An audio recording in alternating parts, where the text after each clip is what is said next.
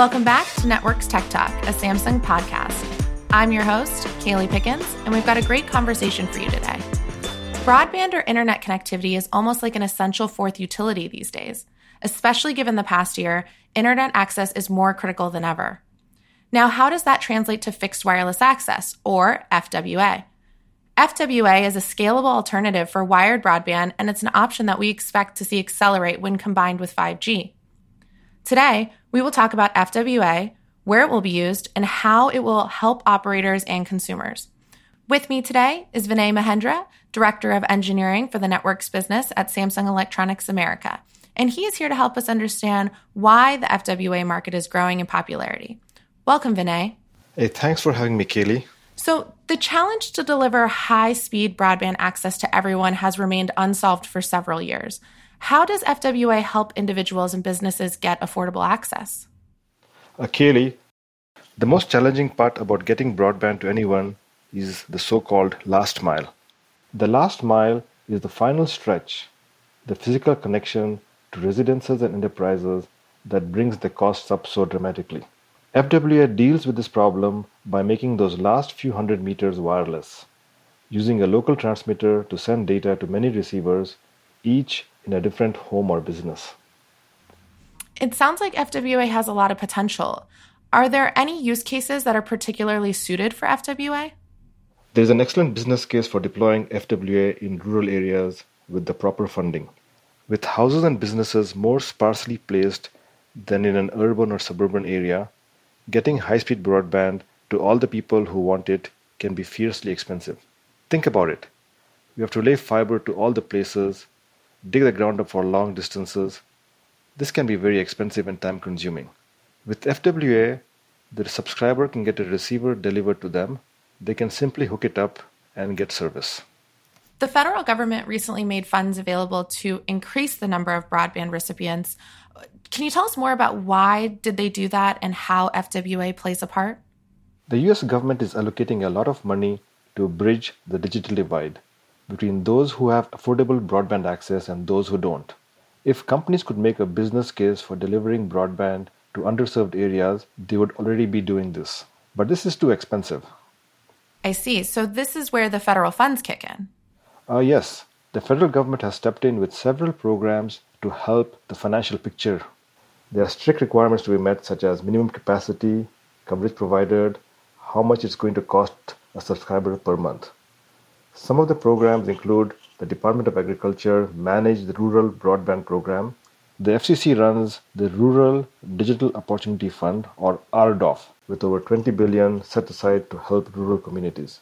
The recent infrastructure bill has an additional $65 billion allocated for high-speed internet.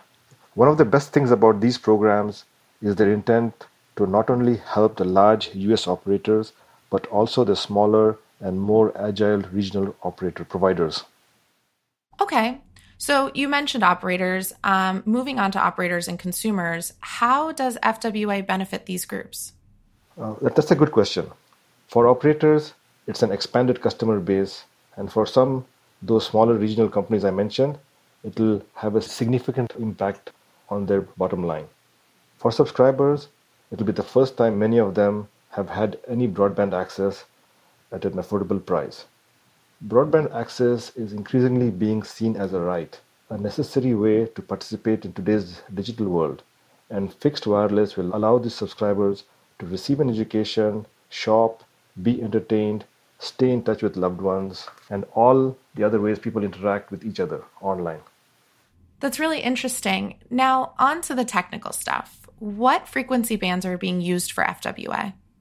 Fixed wireless can run on any band, but the two predominant ones in the US are millimeter wave and CBRS at 3.5 gigahertz. Millimeter wave signals are normally situated anywhere between 26 gigahertz and 100 gigahertz. In the US, we use either 28 gigahertz or 39 gigahertz. These can carry a great deal of data, but only for short distances. On the other hand, the CBRS band is in the telecom sweet spot. It is able to carry a lot of data and carry it a long distance. We will see both of these bands being used in the coming years. You mentioned fiber a moment ago. can you tell me, how does FWA compare to fiber to the home? Fiber is fast, but FWA will have sufficient speeds to please most people and be more affordable. It is not just the initial deployment of fiber to the home that is more expensive than FWA. It's also the ongoing maintenance. It's costly to send a crew to fix and find faults in buried cable, and who wants someone tearing up their yard in case of issues? FWA is less intrusive, and it is less expensive to send a subscriber a new receiver. It sounds like FWA provides several benefits over fiber. Can you tell us more about how Samsung is involved in FWA? Callie, Samsung has been working on FWA for a long time. We have been looking at it as far back as 2016.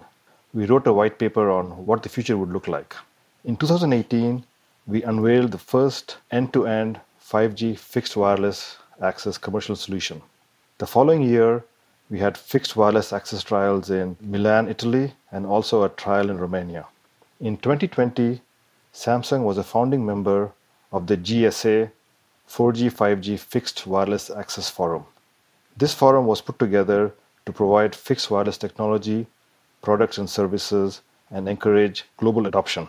Last year, Samsung and Qualcomm worked together to break the speed records, reaching 8.08 gigabits per second for downloads and 711 megabits per second for uploads using the millimeter wave spectrum. These speeds are in line with what you might get with fiber. Vinay, thank you. This is all very exciting. It sounds like Samsung has a long history and is a pioneer in FWA. It's been a pleasure to hear from you. It sounds like FWA is a fascinating technology that'll really impact people's lives. We're all anxious to see it develop. Thanks for having me, Callie. And to our audience, thank you for participating in today's podcast. We look forward to seeing you next time on Networks Tech Talk.